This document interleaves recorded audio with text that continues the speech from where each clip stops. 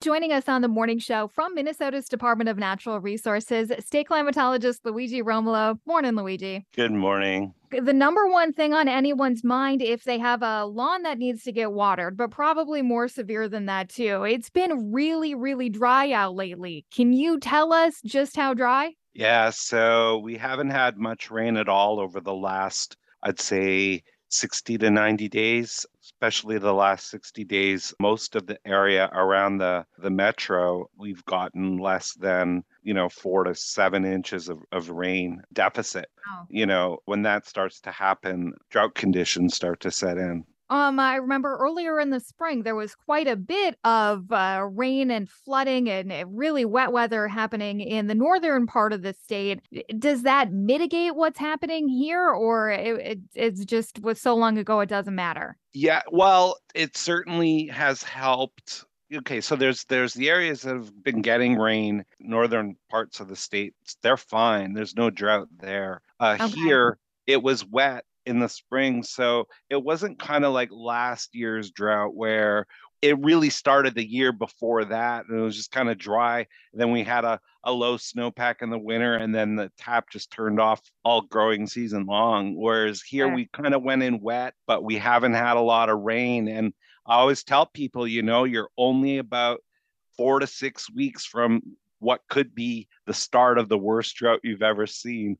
And I Sure. know that sounds panicky, but it really only takes about 4 to 6 weeks of dryness for drought conditions to set in. And once drought starts, we really don't know how long it's going to last, how bad it's going to be. Now, drought's a natural part of our climate. We get it every year somewhere in the state, but typically it goes away quickly. Sometimes it doesn't. Sometimes it sticks around. Are there certain criteria that need to be met before we call something a drought, or is it kind of just a culmination of a lot of different circumstances? Yeah, so we have different categories of drought. We have meteorological drought, and most droughts start off like that, and it's just really a shortage of precipitation over an unspecified period of time. Usually, around 30 to 60 days, if we're starting to see some really significant deficits around 4 to 6 inches, you'll start to see drought conditions set in. Once they start impacting our crops, we call that agricultural drought.